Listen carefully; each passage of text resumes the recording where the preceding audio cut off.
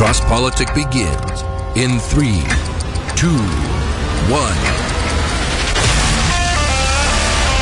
I'm a heart that breaks for a dying city. Stop cursing your future.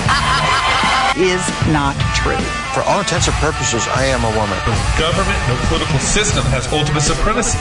Jesus is King of Kings, and it's about time our nation returned in humble submission to his lordship. You are not protecting women.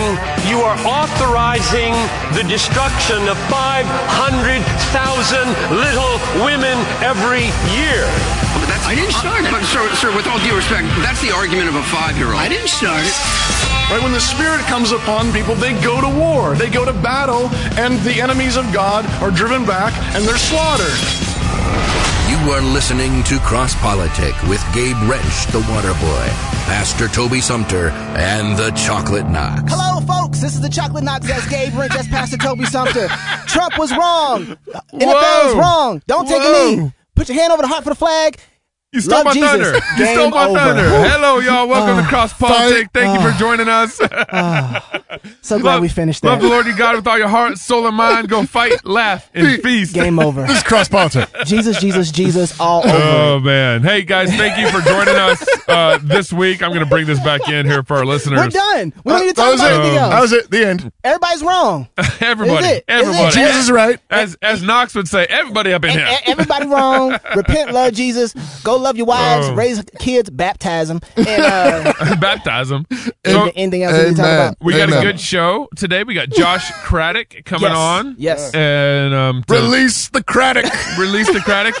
I remember when we brought him up 4 or 5 months ago. No one remembers. I couldn't pronounce his last name. I was like Craddock. I don't know. Yeah, there we go. That's pretty much every show. Don't tell him. Don't say that. I know. Josh, if you're listening, I apologize from 5 months ago. He's not listening. No. He doesn't listen to this show. Listening. Oh man. Anything happened? Nothing happened this week. I was in Indianapolis and Tennessee. World traveler. I went to Pastor Tim Bailey's church. I got to hang out with Jody Killingsworth and Philip, their music leader and youth pastor, and Tim. I love Tim. Did he kiss you? He says, he did.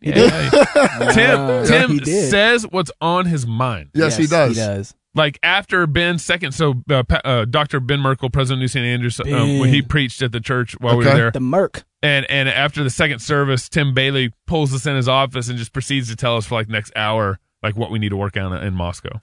It was great. Yeah. It was great. I really appreciated Tim. And he don't hold back. No, he don't hold back. He's being honest and he's being sincere. It wasn't he came at us like a friend and not like an enemy. It was Is awesome. he coming to help? Because we could use some help. We're working on doing some stuff. We love those guys and we want to do more with them. Love him. Go get his new book. Jody, he's got the new book, The Grace of Shame. Go get it. Yeah. Get it. Go get it. I forgot. He gave us copies to give you guys, and I didn't bring it. You better today. bring one. I need to bring it repent. to you. Yes, I need to bring it to repent. you. Jody Killingsworth is also the lead singer of My Soul Among Lions. That's right. Yep. They lead in the worship service there, but they've got albums of psalms. You need to get that album. It's good. It's good stuff. It's on iTunes. Get it on iTunes. Download it. But just what a wonderful way to just be meditating on the Word. Oh, absolutely. And it's in an enjoyable way. Oh, it's high quality folk. Yeah, absolutely. What you got going on there, and it's really good. So I know we got a lot to get to. I just want to do a few house cleaning things real quick, though. You're throwing me all kinds of curveballs today. I know. I'm like, you took my intro. Now you're taking my house cleaning items. I know. Sorry. You know what? It's this. What is this stuff? It's good. It's this liquor. Actually, it's the events of the day. It's so easy to get off track on this, but I just want to thank everybody for listening to Cross Politic. I just went to iTunes and I looked at some of the comments that are there.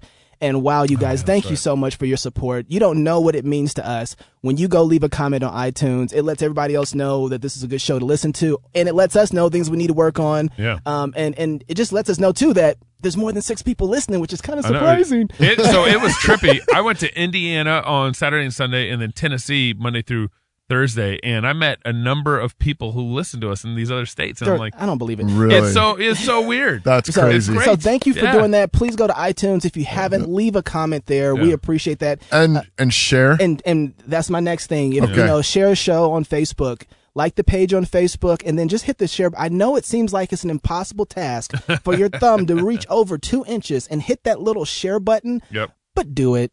It's good. It's good for us. It's good for you to be engaging other people with good gospel issues. Yeah. And it promotes the show, which if there's any way you want to help out, that's one of the biggest ways is hitting the share button. And so we appreciate that. And another way to do that too is like Matt Chandler was talking about race on his Facebook page this week. I went and dropped our Vody Bacham and Pastor Wilson show on that. That was really good. Yeah. So if there are other people's posts where this there's would be a topic or an issue or something. Yeah. Appreciate that. Thank you so much for doing that and continue to do it. The last thing is, don't forget, you can talk to us using the memo in your phone. Yep. Record. I mean, if it's on your mind, you're listening to a podcast, hit the pause button, go over to memo on your phone. Just search memo. It's a recording device on your phone. And you can record your feedback for us when you're frustrated. You feel like being snarky towards us because you think we're being snarky or missing the topic. Go ahead, hit the memo button, record, and send to memo@crosspolitic.com. There we go. Yeah. And we would play it on the air. Love to interact with you. We do listen to them. Even if we don't play them on the air, we listen to all of them. We talk about a lot of them. Absolutely. So we are talking about you behind your back. That's right. But we love you. And occasionally we do play them on the air and we talk about them as well. So, also, you can buy stuff. We love that. You know? That was my last thing. Oh, you were going to do that? I'm going to steal it. Hey, I'm stealing stuff. Get Go on ahead. there. Get I'll on there. Crosspolitic.com. Check out the merchandise. Yes. There's some really amazing coffee. It's really good. Hey, we're selling a number of bags every month still. And it cracks me up. It's great. Yeah, buy some coffee, get a t-shirt, get a hoodie, get a hat. So much evangelism just from a shirt. Guys, my Cross Politics shirt gets me in good trouble. Does it? It really does. I didn't even, because people are trying to figure out what's happening with the cross and the flag. Yeah, like, what's going on there? Especially with the flag stuff right now going on. Everybody's like, what's that? What's he doing? What you mean by that? Because you got a beard and you look like a Muslim. What's with the flag and cross? So it gets me into just a lot of great conversations. Awesome. That's great. And so a lot of gospel opportunities just because of that alone. So that's so good. Anyway, back to our regularly scheduled program. All right, hey man, we got some cross politic news for you guys. I was trying to burn the time out. I know you're trying to. Hey, why don't you play? Let's get into the NFL discussion here. What's been going on? Okay. There's a lot. There's so much. There's so many ways we could take this conversation. Actually, I'm still processing a lot of it. I think we all are in some sense. Sure. Yeah. Play so why don't you play the clip? Wouldn't you love to see one of these NFL owners, when somebody disrespects our flag, to say, get that son of a bitch off the field right now, out, he's fired. He's fired. He's fired. Fired. A little grit there. Is he the first president who's ever just like cussed like no problem like that? Like he should be on a TV show where he gets to fire people or something. He has he did the TD Jakes move. Do you know what that is? No. The TD Jakes move is when you say something like you know is going to be impactful, you sit there and look at the audience like, y'all better say amen to that. Yeah, I know it. And he walked around the podium like he pulled off the full TD Jakes move like, And that's how you get the crowd excited. Like, yeah, you did say that, Trump. You did, and they pretty much put an offering basket in the front of that podium. That's because he's preaching. hey, well, here's a dynamic. That's because he's preaching. Yeah, that's right. Well, here's a dynamic. We're going to go there. We're going to go there real quick. I was in Nashville this week, as I already mentioned, and I went to this barbecue restaurant. It's like Michigan barbecue restaurant, and they got 30 or 40 restaurants throughout the kind of Midwest and South, and every day at noon, the national anthem comes on. Everyone stands up in the restaurant and sings the national anthem at the restaurant. Oh, wow. Like the staff stops everything.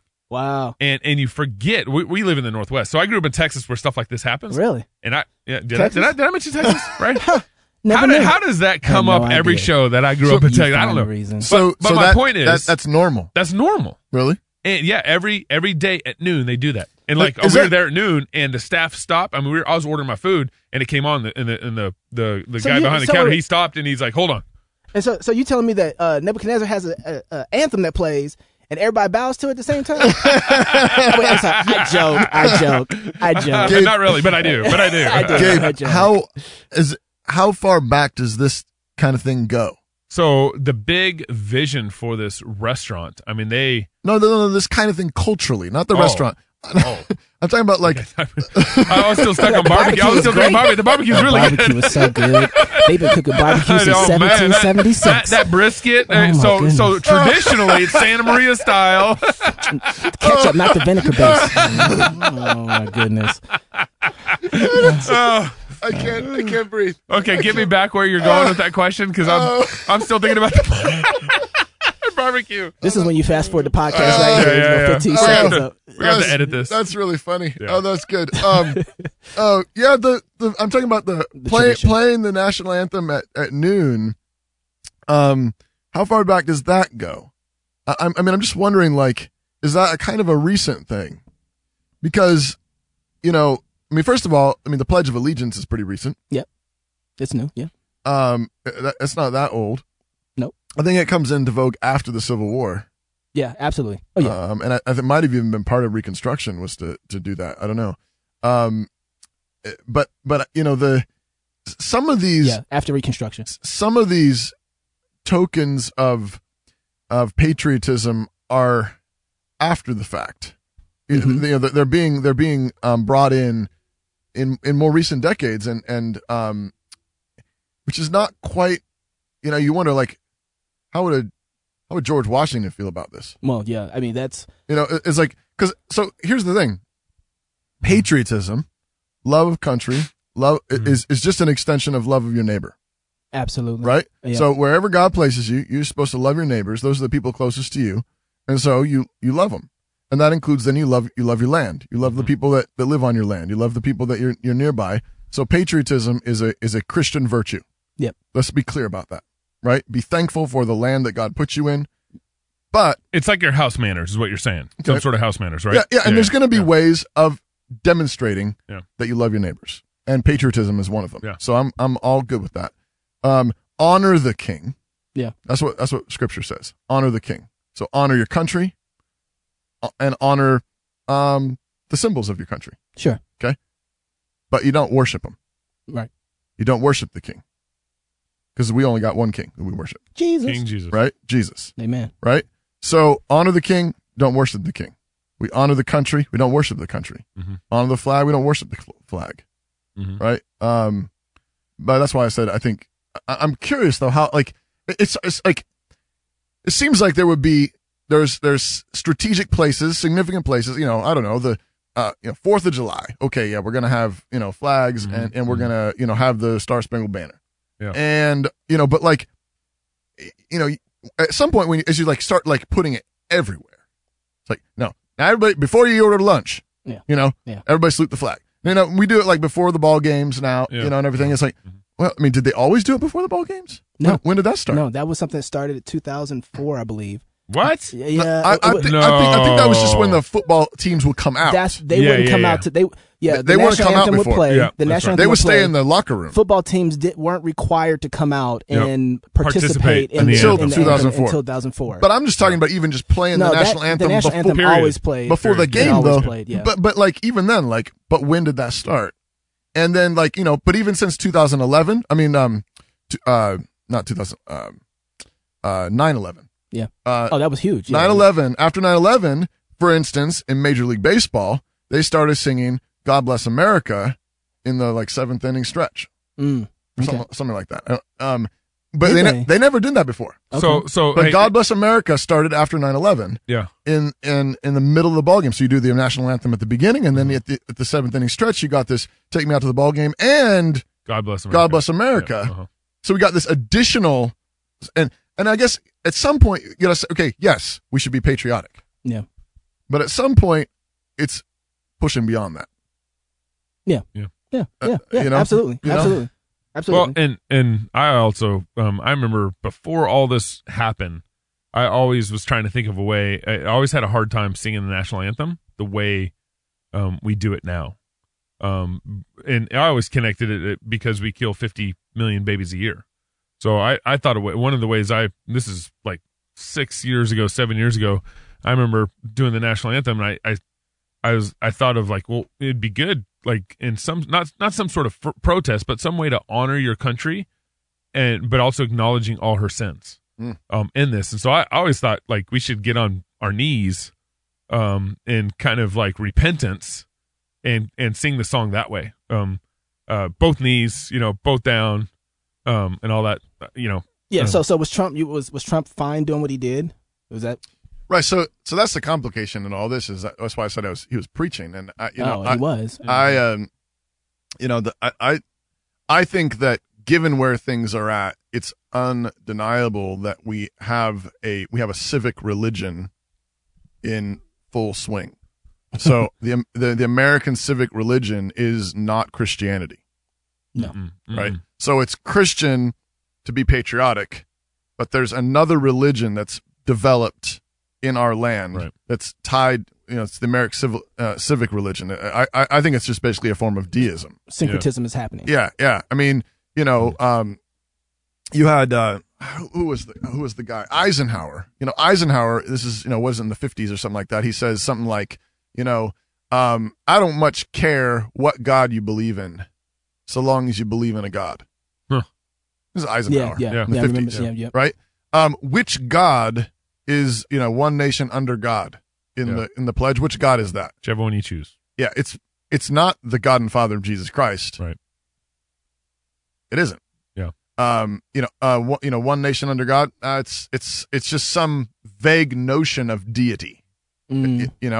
Maybe at best a creator God, maybe. And Trump's pushing that idea. But I think what you have is, I think, so you've got this hard leftist nonsense that's this multiculturalism that's, pantheistic. Yep. It's abortion on demand, it's sodomy on demand, it's all this stuff that's really anti-American in many ways. And so what's happening though is you've got this American backlash happening. Yeah. And I think Trump represents that American backlash, and I'm fairly sympathetic with a lot of that backlash. Yeah.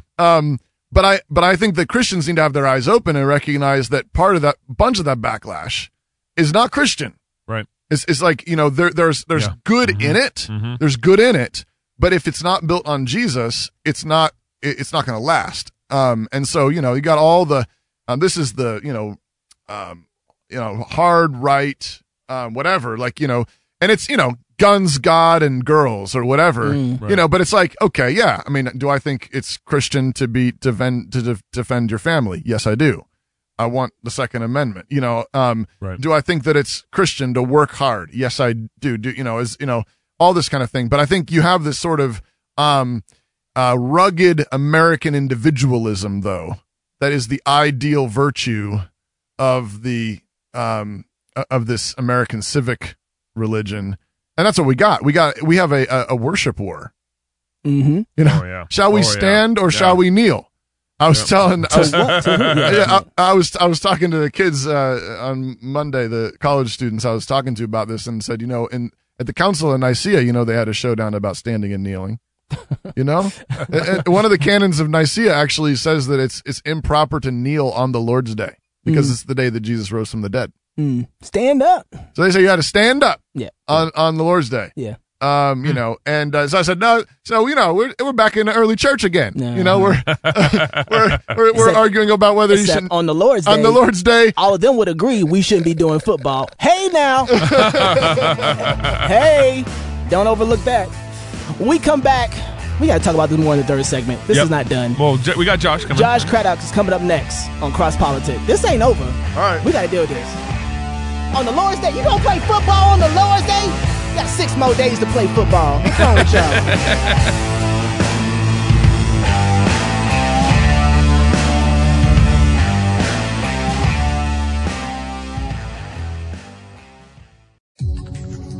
This is Cy Timbrunke with Answer Anyone Apologetics. People often ask for a methodology for defending their faith. So I've come up with what I like to call the 2-move checkmate. Step 1. No matter what objection they give that contradicts the Bible, tell them this: that's not what the Bible says. I don't believe Noah's Ark was real. That's not what the Bible says. I don't believe that Jonah was in a big fish for 3 days. That's not what the Bible says. I don't believe that Jesus ever walked the earth. That's not what the Bible says. No matter their objection, that's not what the Bible says. What are they going to say? I don't believe your Bible, that dusty old book written by Bronze Age goat herders.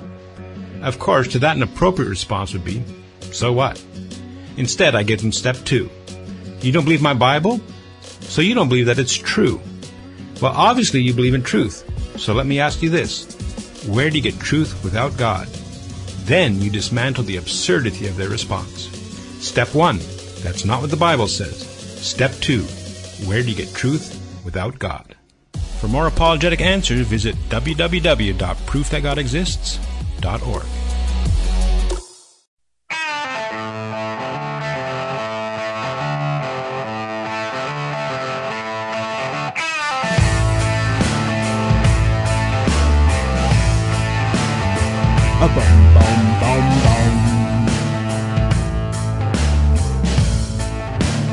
Welcome back to Cross Politic. With us today, we've got Josh Craddock. How about that? On the line. He's a third-year student at Harvard Law School. His writing has appeared in National Review Online, Public Discourse, The Stream, and Providence Magazine. Between 2011 and 2014, he managed advocacy teams for several nonprofit organizations at the United Nations, promoting life and the family during the negotiations for the Sustainable Development Goals. I don't know how that happens at the United Nations. Oh, my goodness. He lives in Cambridge, Massachusetts with his wife and his 2 children. Josh, it's great to have you on the show today. Hey, thanks so much for having me on. Yeah, so I was sort of laughing as I read your intro, because it says here that you manage several nonprofit organizations at the United Nations promoting life. And I'm thinking to myself, what? They do that? I didn't think they did that in the United Nations. So how did that happen? Yeah, well, there are several organizations essentially trying to push back on a lot of the things that the United Nations is trying to impose on various countries around the world, which includes abortion. And so our role there was really to push back on that, reminding them that the Universal Declaration of Human Rights in Article 3 says that everyone has a right to life, and reminding them that that includes all human beings, both born and unborn. So that was what I was doing at the UN for a couple of years. Fun experience. What was the feedback there? The pushback, feedback? Well, there was a lot of pushback, but we were able to do some great alliance building with several countries, especially in Latin America, a few Eastern European countries, and especially even some African countries, actually, that, we're sick and tired of having the UN push this agenda on them and really wanted to assert their own protections for life. So we were able to see some effective things happen. Now, we found you on tell us the name of it. It's the Harvard Journal for Law?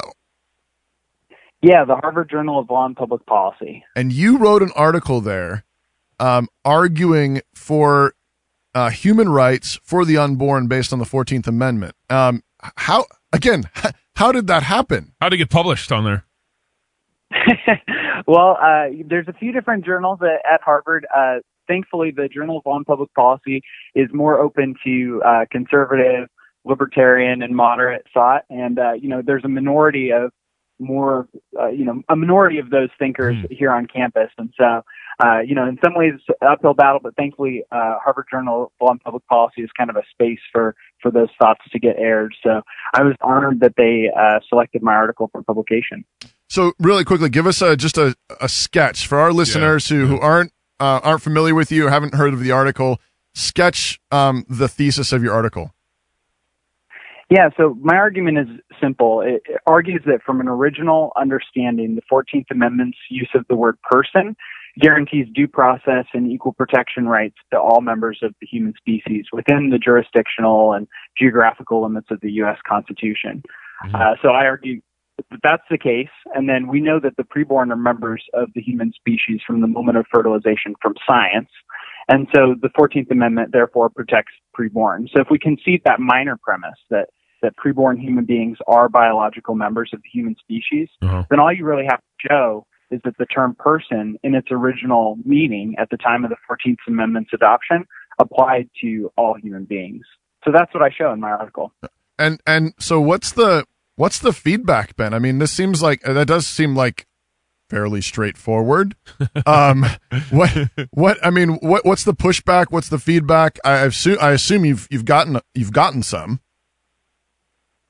Yeah, I've been really amazed by how the article has been received, especially among, I think, more conservative or pro-life individuals, really saying that this is something that they are hearing for the first time. Because I don't know if you guys know this, but Justice Scalia on the Supreme Court, his view was always that if Roe v. Wade were overturned, abortion would just be returned to the states. And yet Scalia is known as being one of the foremost proponents of originalism. And so I was always confused, about why he would take that position. And then when I started researching it seems like, perhaps, I don't know, how closely he ever, investigated the original meaning of the 14th Amendment as regards preborn persons. But, in my research, it was pretty clear that, these laws that the laws at the time actually were very protective of the unborn, and that it was widely considered that the unborn were considered persons within the meaning of the law. As part of that, yeah. And you note also that even if I think this is in maybe the full white paper that I saw, but even if unborn persons weren't explicitly thought of, if science demonstrates at a later point that they are a member of the human species, in the same way that, freedom of speech protects, television and, the internet, for example, downstream, we would say, well, those are new forms, those are forms of communication. The First Amendment protects those things. Therefore, 14th Amendment protects human life. Yeah. Yeah, that's exactly right. Even under an originalist interpretation, some people have made the argument that, freedom of speech might not include, say, internet communication, or the Second Amendment doesn't apply to guns that weren't muskets at the time. But those arguments are really, are dismissed as being ridiculous. And so in the same way, person, as long as it was understood to include all human beings, all members of the human species, it doesn't really matter what they knew at that time about the science of human development. Now, it turns out that they actually knew quite a bit about the science of human development, because in the 1830s, even they knew that life began at fertilization, and that's when the laws started to change to prohibit abortion as soon as life could be detected. But even if that hadn't been the case, I think my argument still stands. Well, yeah, and also too, Josh, it seems that the irony of this is that if a woman is killed while she's pregnant, the murderer gets judged for 2 deaths, right? So in some sense, this is being applied already. Double homicide. Homicide. Yeah. Yeah, you think of somebody like Scott Peterson in California after he was convicted of murdering his wife and his unborn child. He was convicted on 2 counts. So yeah, there definitely is some sort of cognitive dissonance in the fact that many states have these fetal homicide laws on the books, and yet treat the unborn as non-persons when it comes to abortion. Fetal homicide laws in California. Right.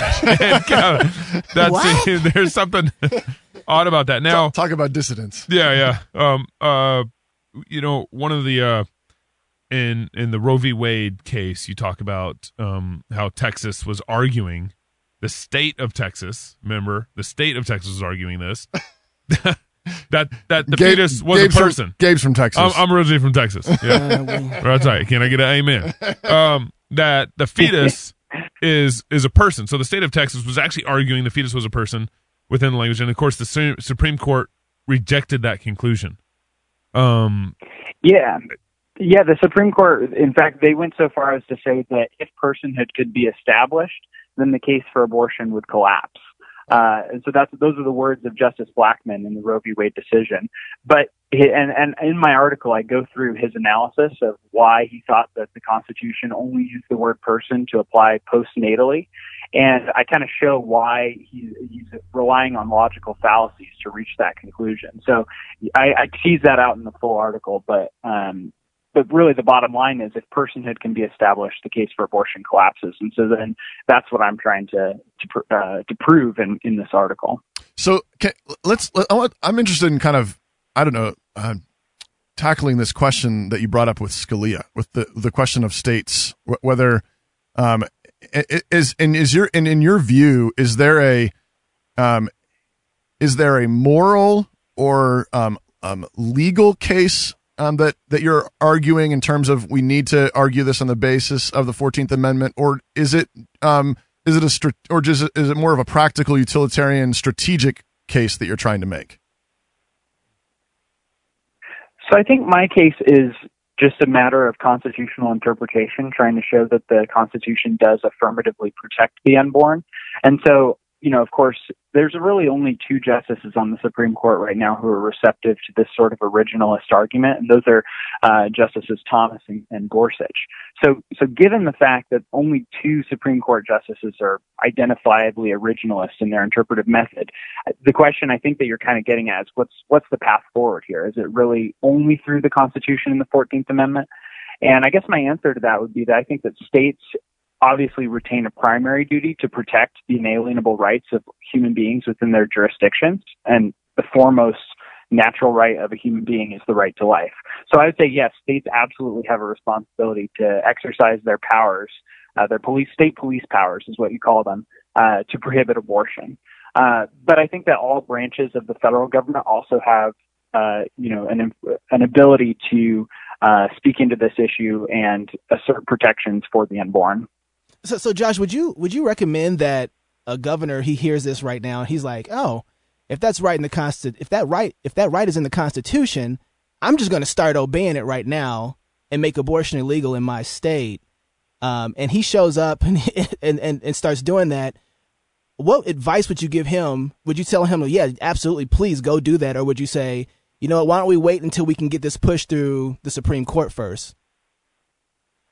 Yeah, I think people have been waiting on the Supreme Court and hanging hopes on the Supreme Court for a very long time, and I'm not sure that that's the best thing. I would encourage that, Governor. I think that there's a long tradition both in this country and in the history of the West of something called the principle of the lesser magistrate, and where these lesser magistrates will actually step up and interpose to uphold the rule of law against unjust acts of the judiciary or the executive that go against individuals' natural rights. So I think that there is. You're starting to sound like a Presbyterian. Josh, there. You passed the test. You didn't know this, but we were testing you, Josh. You just passed the test with flying colors. That's good. Very, very, very good. So now we know that you're a true pro-life guy. So wait, you mentioned that Chief Justice you didn't mention. But that Chief Justice Roberts is not an originalist in that sense? I think that based on his jurisprudence, I think Justice Roberts and Justice Alito are far more, they give a lot more deference to precedent. And so even if the original meaning of the Constitution was one thing, if there's been many years of precedent going the other way, I think they're more likely to side with the precedent than, say, Justice Thomas or Justice Gorsuch. Interesting. I've been watching a little bit. I don't know why I do this to myself, but I follow several writers on Slate. Slate is kind of this far lefty, Yeah. But there's this one guy on there who does updates every once in a while on how horrible Trump is for LGBT rights. Yeah. And he particularly on his judicial nominations. And I read his articles because I think whatever he thinks is horrible is probably great. It's encouraging to you. and this guy thinks that Trump's judicial nominations are just horrible and getting worse. Yeah, right. And in fact, yesterday, Jeb Bush tweeted out an article about several new positions that Trump just chose. Jeb Bush is on Slate?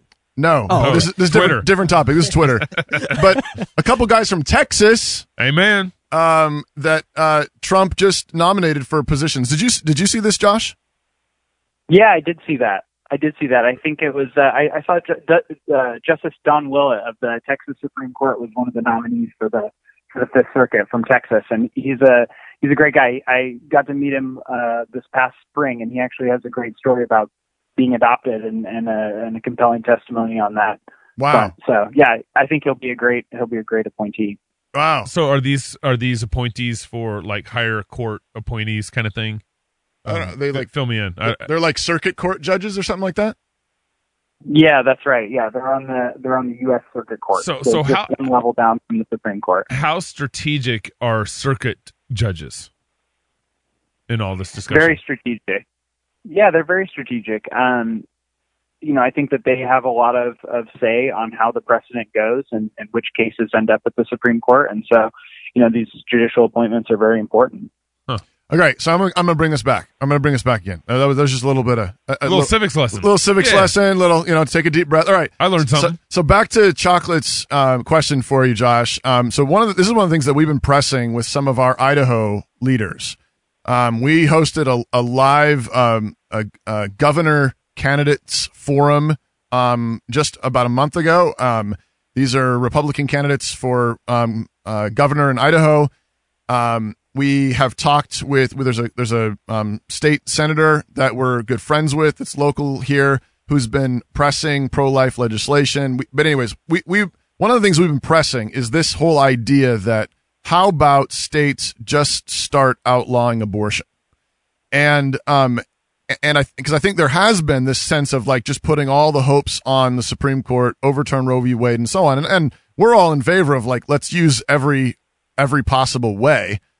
But to the extent that we have some overwhelmingly pro-life states in the union, why not just say no for Idaho? Every member of the human race has the right to be protected. Their life has the right to be protected because God said so, because the Constitution says so, and just pass the law.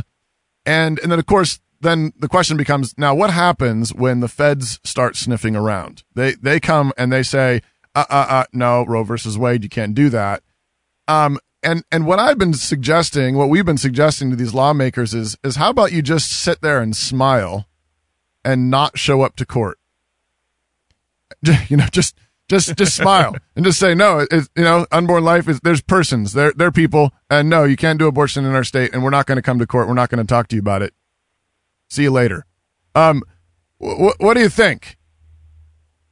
Yeah, I mean, I think states and state legislatures certainly should, take these steps to protect the lives of the human beings in their jurisdictions, and that includes the unborn. And so, absolutely, I think you're right. I think states should fulfill their obligation to protect those human beings, and I think they're justified both on moral grounds and on legal grounds under our Constitution. So I think that's basically correct. And so, kind of what Toby's pushing a little bit is like if the feds come and say you guys have made abortion illegal against our federal laws, we're going to take you to court, and Idaho says we aren't going to show up in court. What happens? What is I mean, I've been playing too the whole point that Washington and Colorado, they've legalized marijuana against federal law. We've got these other states that have been sanctuary cities. Yeah, they're saying we're not going to abide by immigration law. It seems like there's already sort of this precedent being set for states saying on various federal mandates or whatever laws, and now we're not going to do it. I just appreciate the irony that it's the precedent's being set by liberal agendas. Right. Yeah. So Josh, I think that's a great point. Yeah. But you think that's reasonable for a state to do? Absolutely. I think states, not only is it reasonable, I think they really have an obligation to do that, and so I would urge your legislators and governor to do just that. As far as not going to court, I think maybe that's a prudential judgment about whether you want to try and litigate the issue or not. But yeah, I think they absolutely have the obligation to start taking these steps. Josh Craddock, before you go, tell us where we can find your article at, and then and on second thought, also tell us what is it you want people to do with this article. Yeah, well, you can find the article at harvard-jlpp.com. So you can find it there. My name is Craddock, Craddock. So if you Google that and JLPP, you'll find it. I also have a shorter version of the article, kind of a Reader's Digest summary on a website called The Public Discourse. Nice. So if you can't wade through 30 or 40 pages of the legal footnoted research, you can get the Reader's Digest version there. I needed that one. That's helpful. And then I think as far as what I want to see from this article, I really would love to see state legislators and officials using this and relying on this research. I would like to see litigators in court who are challenging Roe v. Wade and other abortion funding and that sort of thing, to rely on this information, to start putting it into their briefs, into their cases, and just try and get this information further out there. Because I think right now, the furthest people have gone has been to say, well, abortion's not a right under the Constitution. I think we need to go further and actually affirm that, based on the history, based on the information that's out there, abortion is actually wrong and unconstitutional under our Constitution. Wow. So we need to send this to our state legislators. We need to send this to this would be great to send Dan Foreman, our governor. Yeah, absolutely. I just hope Harvard lets Josh graduate. Yeah. Well, and we got to get Josh to guest write on Cross Politics. Oh, yes. Maybe we can get Josh to write us an article for our blog. That'd be great. Oh, man. Great. Hey, Josh, thank you for joining us, brother. We appreciate having you on. Thank you so much for having me. I appreciate it. More Cross Politics when we come back.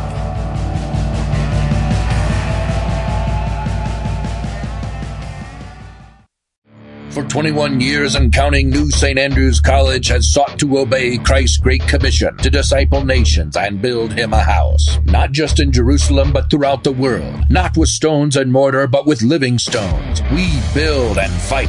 This is the task of a Christian liberal arts college, to equip students with the tools to build and fight. And this is our joyful task as we seek to graduate leaders who shape culture through wise and victorious living. To learn more, check us out online at nsa.edu/explore.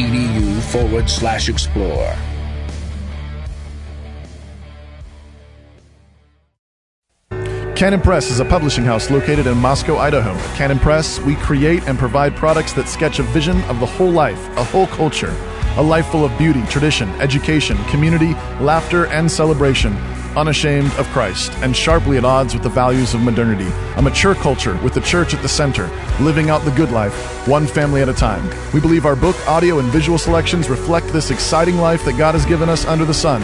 As the wisest man said, go eat your bread with joy and drink your wine with a merry heart, for God has already accepted your works. CanonPress.com.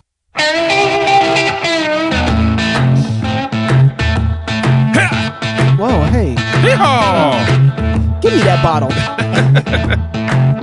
Welcome back, Cross Politic. This segment is brought to you by Josh Craddock. Didn't he pass the test?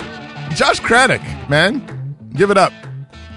He did pass the test. I was thinking to myself, as he was giving us those answers, I was thinking, I hope that he didn't just ruin his career. I know. I hope he can graduate Harvard still. Right? I'm glad for him. I'm so glad for him. Well, the good news is he's got a job lined up already. So right. He's good. Yeah. Just, don't share this episode with that clerk or with that circuit judge. Wait till Josh graduates, and then share the episode. That was solid. No, I'm really grateful for his work. And I think what's refreshing is we got young men like this at Harvard who think like that. Yes, that is refreshing. That's refreshing. That is refreshing, and it's helpful. I agree. Might be some hope for that place still. No, or judgment. No. Yeah, but I do think there is a generational thing going on. Mm-hmm. I do, and I think we saw this some with some of the reactions we got from our governor's show. Yeah. I think this is what's going on with the Trump phenomenon as well. But I think there's a younger generation that's tired of the canned answers. Yes. Stop reading off your website. Yeah. We had somebody come to our door this week who's running for city council. And we've had actually multiple people come to our door, so this is not identifying anybody unnecessarily. But I hand the card to my son, my 13-year-old son, and he reads it and says, "Dad, this doesn't mean anything." That was his take. It doesn't mean anything. Oh, that's bad. It is this is not saying anything. And I said, I know. And I said, unfortunately, that's what most politicians do. Yeah. They don't say anything. So that you can read into it exactly what you want. Right. Mm-hmm. American values, and I love everybody. Yes, gay man. And I'm pro-life. And that's not on the card. No. That's not on the card. But here's the thing. What it does is when you say nothing, when you are bland, it just engenders blandness. And nobody gets excited. Yeah. Right? Nobody gets excited. Why is there such low voter turnout? Yeah. Because everybody's like, I got to vote from to decide between the guy who sucks and the guy who really sucks. Oh, yeah. Right. That's my That's my options. But if somebody or the guy who's safe. Right, it's not even just suck or suck. Yeah, it's just whatever. You're just safe. And there's no such thing. But if somebody stands up and says, there are babies being murdered, and I'm going to do everything in my power to save their lives, I get excited. Yeah, I'm going to tell my friends. Yeah, I'm gonna get out the vote. This is right. Interesting. Yeah. Somebody says, we need to take back, the authority of states. Yeah. From the overreaching federal government, and here's what I'm going to do. Yeah. And we got a couple of politicians coming up in this next month. Oh, that's right. Dan Fisher, Dan Fisher, who's running for governor in Oklahoma, he's coming on the show. Okay. And he's doing this. He's doing this. On abortion. Carl's coming on, our boy Carl. He's coming on the show. That's right. So we got a couple examples, I think, of this coming up. Dan Fisher, what's interesting about him is that while we were doing the governor show live, he commented and said something to the fact that these questions aren't that hard to answer. Yeah. Here's an easy answer. And he laid out just a really great answer of what he would do. And I was just like, who is this guy? Who is he? Oklahoma? I never seen him before. As a Texan, I don't recognize Oklahoma. Yeah. So it was a hard for me. He'd be a better governor for you in Texas than you have right now. Amen. Amen. You better recognize. Amen. I recognize Dan. I do. So I'm excited to have him on the show because there's a lot of things. Because I actually don't. I want to talk to him about the abortion issue, but I think that people who can see this issue so clearly then can look at a checkbook and say, "Oh, well, these are expenses that we shouldn't even have." Yeah, right. All of a sudden, as a governor, you can process. If you don't understand that this is a life and you shouldn't be killing it, I can't expect you to add. Right. That's right. I don't expect you to be able to add very well. We need to ask him about like education stuff too. Yeah, absolutely. You're going to give parents the right to decide where they're going to send their kids. Yeah, do you believe in the free market for education? What they're going to pay for? There is a consistency with being pro-life in the way that he's pro-life, and I want to see if he's going to be consistent with that type of thinking. But I wanted to go back to so you had this flyer from a politician come by your church and hand it to your church. Your son reads it. No, it's at my house. It's at your house. It's at your house. And your son reads it, and he says, "This says nothing. Right. This is bland and everything." Right. Well, a lot of I'm going to tie this into our NFL discussion because that's where we're going to go. I'm going to do this. I'm not going to let David get away with this. A lot of this is the what's kind of one of the things that's going on in our culture is a battle over definitions, right? The whole flag thing is a battle over definitions. Some people are protesting in the name of racism, cop killing. I'm kind of at a loss what the NFL protest is about now. Oh yeah, it's over, right? Oh, there isn't what are they protesting about now? Trump is it Trump now? Look, this is why the whole protest needs to stop because whatever the mission and whatever the purpose of it was, never furthered the original intent. No. It never got further anymore. Kaepernick starts it's ruined. It's over. Yeah. The Trump just shut it down. Trump won. He won. And you lost because your biggest punch was getting a knee when the flag was flying across the national anthem. That was your big punch. That was your big, I got you. Yep. Pay attention. And it's gone. Now what are you going to do 4 games from now? This is why, because what you should do is not show up and play at the game. That's probably the best protest. And not get paid your $1 million. No, your best protest. You got to up the ante. You can't stop right there. I can't believe you that you really care about issues when it comes to black people if you are a liberal and you vote to take away the worst thing. A friend of mine posted on Facebook and they asked him, why come you don't talk about more black social issues? You only talk about general things and you don't talk. He's like, until we start dealing with abortion, fatherlessness, and there was one other, I can't remember what his third one was. I think just social welfare or something like that. Okay. I think it was welfare. And I said, you know what, that's great that those 3 things, I agree with you, but ultimately black liberal policies have been the worst thing for the black family. Slavery couldn't do to the black family what we were able to do in the 50s to the black family through liberal policies. Right. All of those issues are fruit of that type of thinking. We need to unpack that. We need to unpack that because you're absolutely right, but so I don't believe you when you take a knee because you're saying police brutality. And look, I'm the first to tell you, my mom was arrested trying to protect me from a police officer who illegally wanted to arrest me and take me to jail over some silly stuff. Yeah, I've been in those situations. You don't have to have that conversation with me. I lived that out. But taking a knee is just showboating. That's just showboating. Well, even if you're ignorant about what you're doing and you're not trying to showboat, you're sure. Okay. It's not actually doing anything. But that doesn't do anything. Right. And that's why I don't like marches. Yeah. Okay. Well, but the additional element here is like no one really cares about what the elite protests are trying to do. Right? All these millionaires protesting. Yeah. Well, that's okay. I don't mind having a millionaire speak for me if a millionaire needs to speak for me. I'm fine with that too. But I'm trying to say that they're trying to speak in some sort of name of some sort of ambiguous oppression, all this stuff. And they're sitting there, right? Well, they haven't been ambiguous. They've been pretty clear about why they're protesting.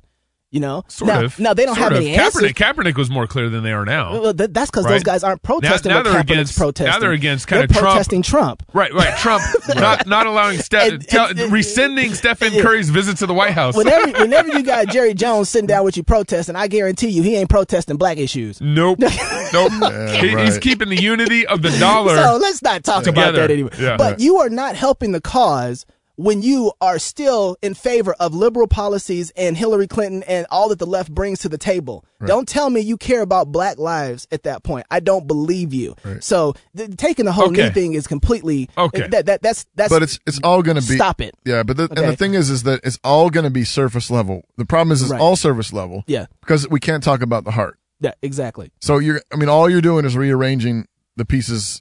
You're just doing wardrobe exchanges. All you're doing is just changing, the form. And even on the surface, you're not helping. You're not. Even on the surface, you're hurting. No. Right. Yeah. Well, it is hurting because you're not actually dealing with the heart issues. Yeah. And I think. Okay. So I agree. Like, okay, liberal policy. Yes. All this stuff. But it seems like what has happened is that the conservative Christians have at some form or another either abrogated or are losing the battle, right? So what do you mean? What do you mean losing the battle? Meaning that I think they're getting co-opted by the Americanism. So they've lost faith in the scriptures being the answer to all this, right? And, well, ain't nobody talking about Jesus. No one's talking about Jesus, but let me this is kind of just working through it right here live. I need it on a t-shirt. Ain't nobody talking about Jesus. Ain't nobody talking about Jesus. Ain't nobody talking about Jesus. Ain't nobody talking about Jesus. And so this is kind of working through this right now. So this is probably not fully thought out, but like the Confederate flag was all about definitions. Okay. Some people believe the Confederate flag represents, oppression, slavery. Other people believe that the Confederate flag represents states' rights and freedom. And was the last kind of bastion of some sort of attempt at freedom, states' rights here in the U.S. And there's actually blacks and whites on both sides of those issues. I'm from the South. There was blacks and whites on both sides of those definitions. And so we sit there and we are, and then what happens is we fight over definitions without being anchored in God's word. And then finally we get those Confederate monuments moved, the Confederate flag down, all this stuff. And now we're dealing with another flag definition problem. What does this flag represent now? And the conservatives at every point have kind of given way and let the liberals define what those things should be or how the things should be defined. Well, but I think actually, what Trump just did this last week is push back against all that. Yeah, absolutely. So they're tearing everything down. Very much. They're tearing everything down. And if you're thinking about this, like, why not tear down the American flag? Yeah. Why not tear down Lincoln's statue? Yep. Why not tear down all of them? Francis Scott Key, didn't he own slaves? Right. So like, there's the logic doesn't work. Yeah, that's Ben Zorn's argument. And so then Trump pushes back and says what everybody's thinking. Mm-hmm. Yeah. At least, a lot of the red-blooded Americans are thinking and feeling like, just stop it. Stop throwing your temper tantrums. And so he's pushing back against that. Right. But the problem I see is that I think it's easy to get sucked into and all we're doing is, we're just playing, tug of war with some sort of surface definition. Exactly. Yeah, right. And it's not rooted in God's word. Right. It's not rooted in real truth. So I think this is connected. I probably can't do a very good job of voicing the connection here, but the tug of war happened with the scriptures first, right? What is the definition of husband and wife? What does submission look like? Like all these definitional staging grounds, really battlegrounds for the church. And we can't sort through that because we aren't leaning on the Bible. We aren't leaning into the word on this. And our feelings and emotions start coming into play with those definitions. Right. Now there's and what it creates, though, is just tribalism.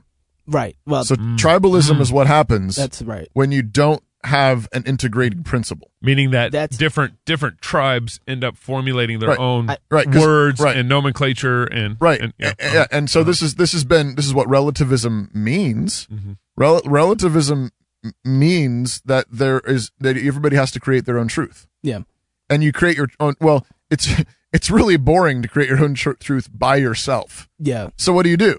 Well, you start clubs or tribes. Yeah. Right. And so then you create a group where truth is what it is for you all. Yeah. You have these communities of a nice support network. Yeah. The communities of meaning and it's not long before that becomes ethnic. Which by the way, which is exactly what everybody is doing. Right. That's exactly what everybody is doing. But everybody is picking a tribe. Yep. Find your meaning, find your identity in your tribal connection. This is helpful. So let's press this into the discussion that we're having off camera. Yeah, that's where I was about to move to. Yeah. So right now, the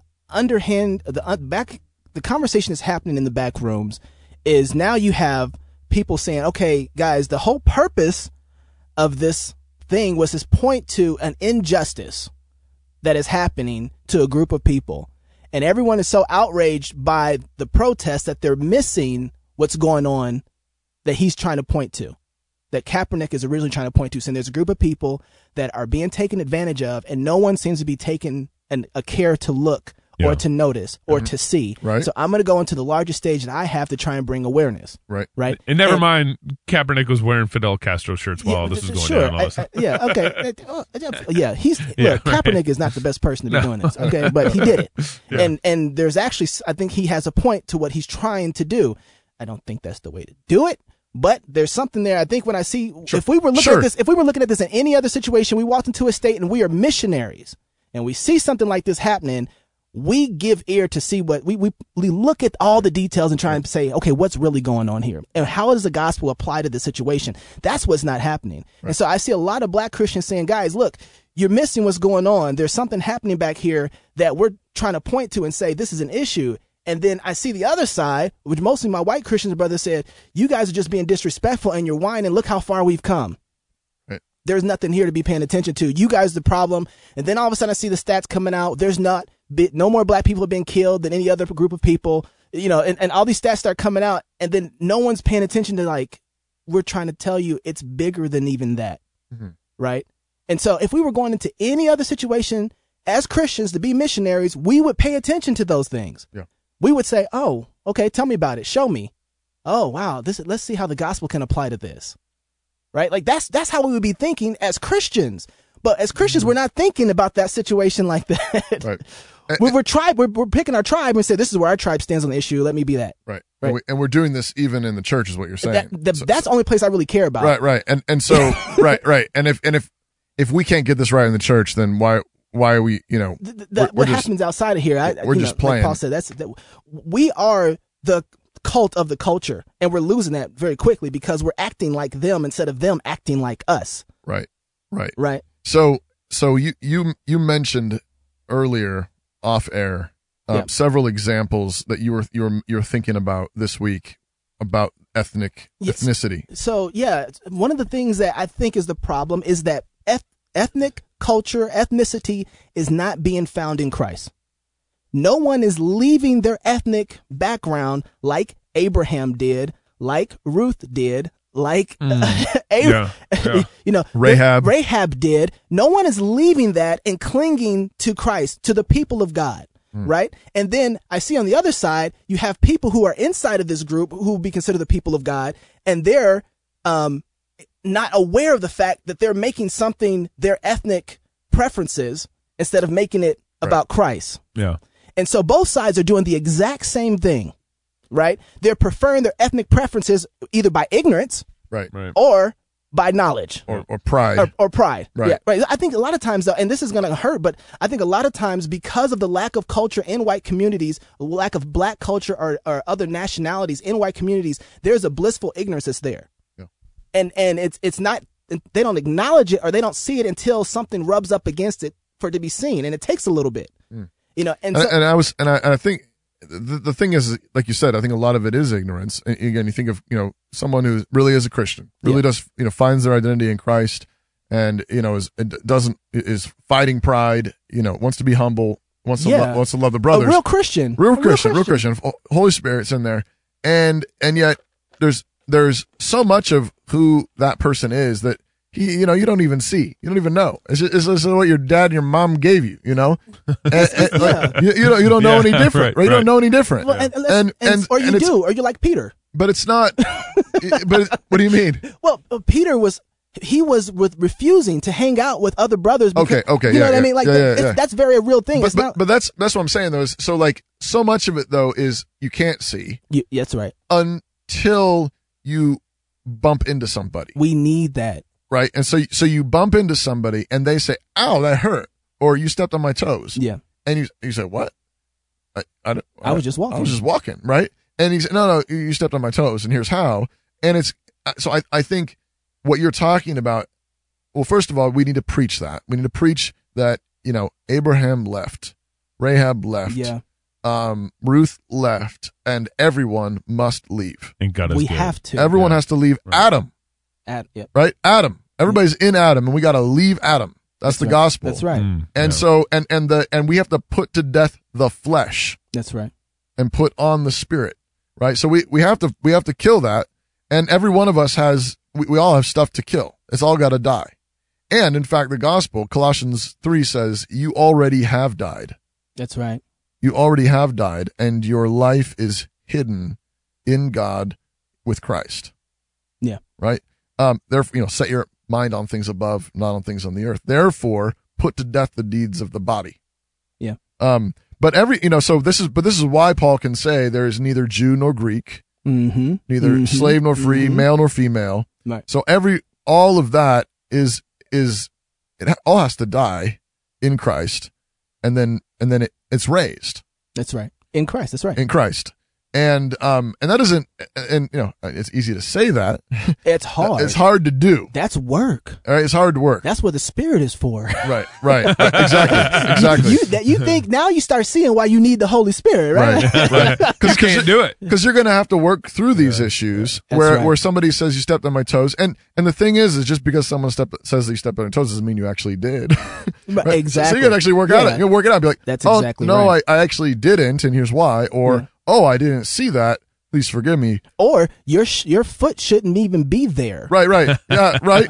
Your foot shouldn't even be there. Right. So if it got stepped on, it's probably I did. But let me show you. But hey, don't be so mean to the victim. I know we got to run, but I really want to say this real quick. Is that we can't act like we haven't seen that there's blindness inside of our circles. Like we can be blind. Yeah, we can miss something, and we need to treat every situation like it's evangelistic situation, like we're missionaries to a group of people who don't have Jesus. Right. Or if they do, they don't see him rightly. They need some teaching like Priscilla and Aquila did Apollos, right?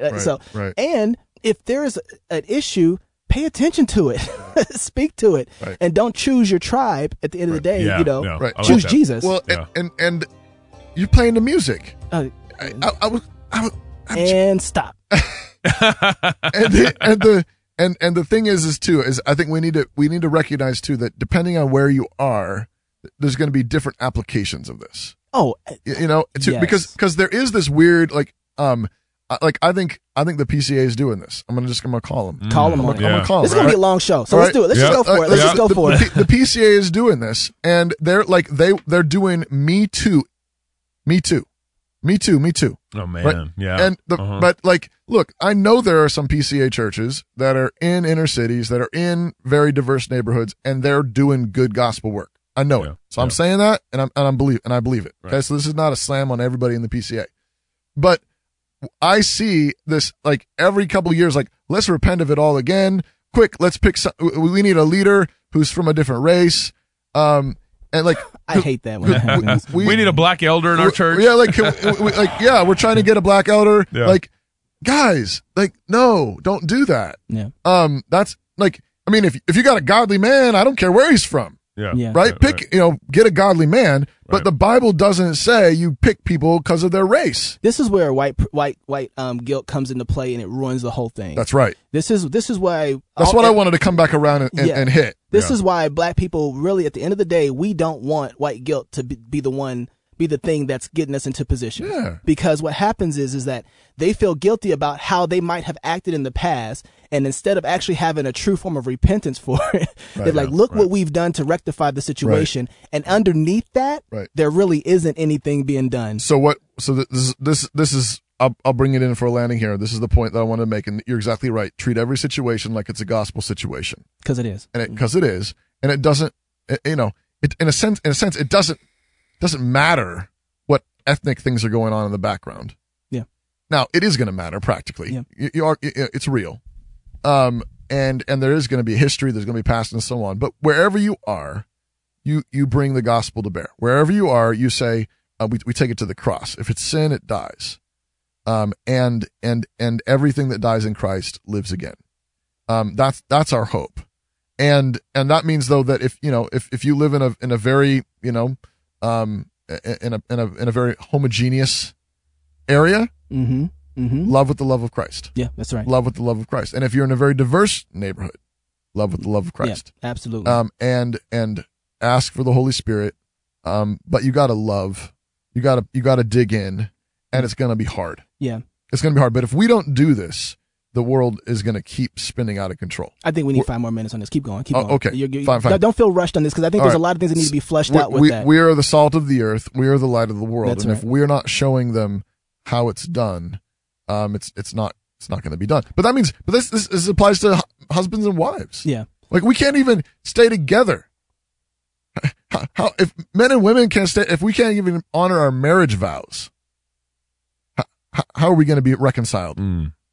We don't know what reconciliation looks like. We can't even raise our children to love the same Jesus that saved us. That's right. Right. We have a problem with children growing up in the church, and they do not embrace the faith of their fathers. Yeah. Right. How is the world going to know? This is why I think Kaepernick is right and wrong at the same time. Yeah. Because he's right in the sense that, and one of the areas that are hurting the most in this is the minority black culture. They're getting, guys, it's just tearing it apart. And what's amazing about this is no white person disagrees with that. Right? They don't disagree at all. Because what they say is, what you're not doing, Kaepernick, is you're not saying, hey, let's protest the black shootings. Because if Kaepernick would have said, I'm going to take a knee because we need to stop killing black people, white people wouldn't be so offended. The offense is coming because he's saying white people are the ones who are responsible for this. That's what I really think is happening. If Kaepernick was sitting on the bench, and I think it was a SEAL or a Marine came to him and said, listen, get off your butt and show some respect. If you want us to respect me and have a protest, get on a knee. That's what happened. Really? That's why he got on his knee. So it's like, there isn't a problem. No one likes to protest. But he's like, okay, I don't want to disrespect you I just want to spring awareness, right? That's ultimately what he's trying to do. He hasn't been very good and vocal about how he's represented it. I agree. But if you follow enough of what he's trying to do, the heart of it, that's what he's trying to do. Right. That's why he got off his butt and took a knee, was because of that. So that's something that's getting missed in the whole narrative. But the real thing that are going on that he's trying to point to, when someone is drowning and they smack you in the face, you don't go punch them. Right? You take notice of the situation and you come to them and you help, and then you disciple them. You disciple them and say, hey, next time you're drowning or you find yourself in the situation, here's a good way to go about doing this.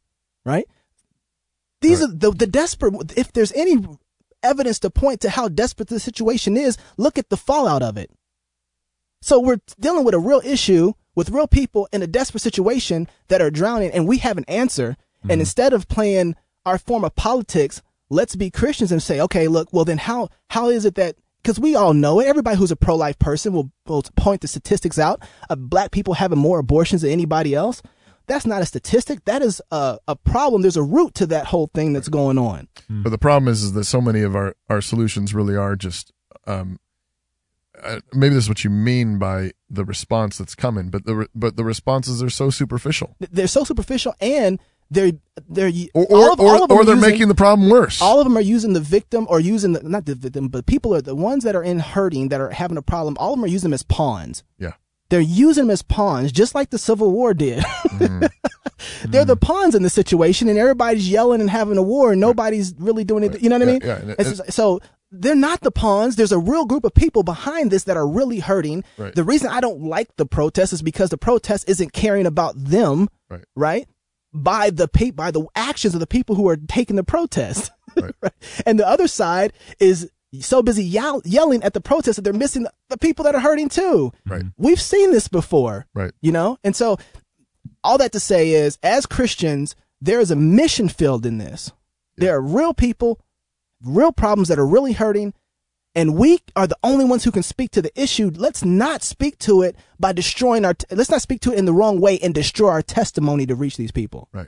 Yeah. You know what I mean? And so that's I'm seeing so much. I haven't perfectly wrapped my head around all of this, but I am seeing that happening. Right. I am seeing a group of people, that was where I was, that needed some help. And right. It's like, well, but they don't need a program. They don't. That's the last thing they need. Yeah, they need some Jesus. They need the church that is coming alongside them. They need their brothers. Yeah, and they need brothers and sisters who teach them what the Bible is and what the gospel is and how to obey Christ day to day.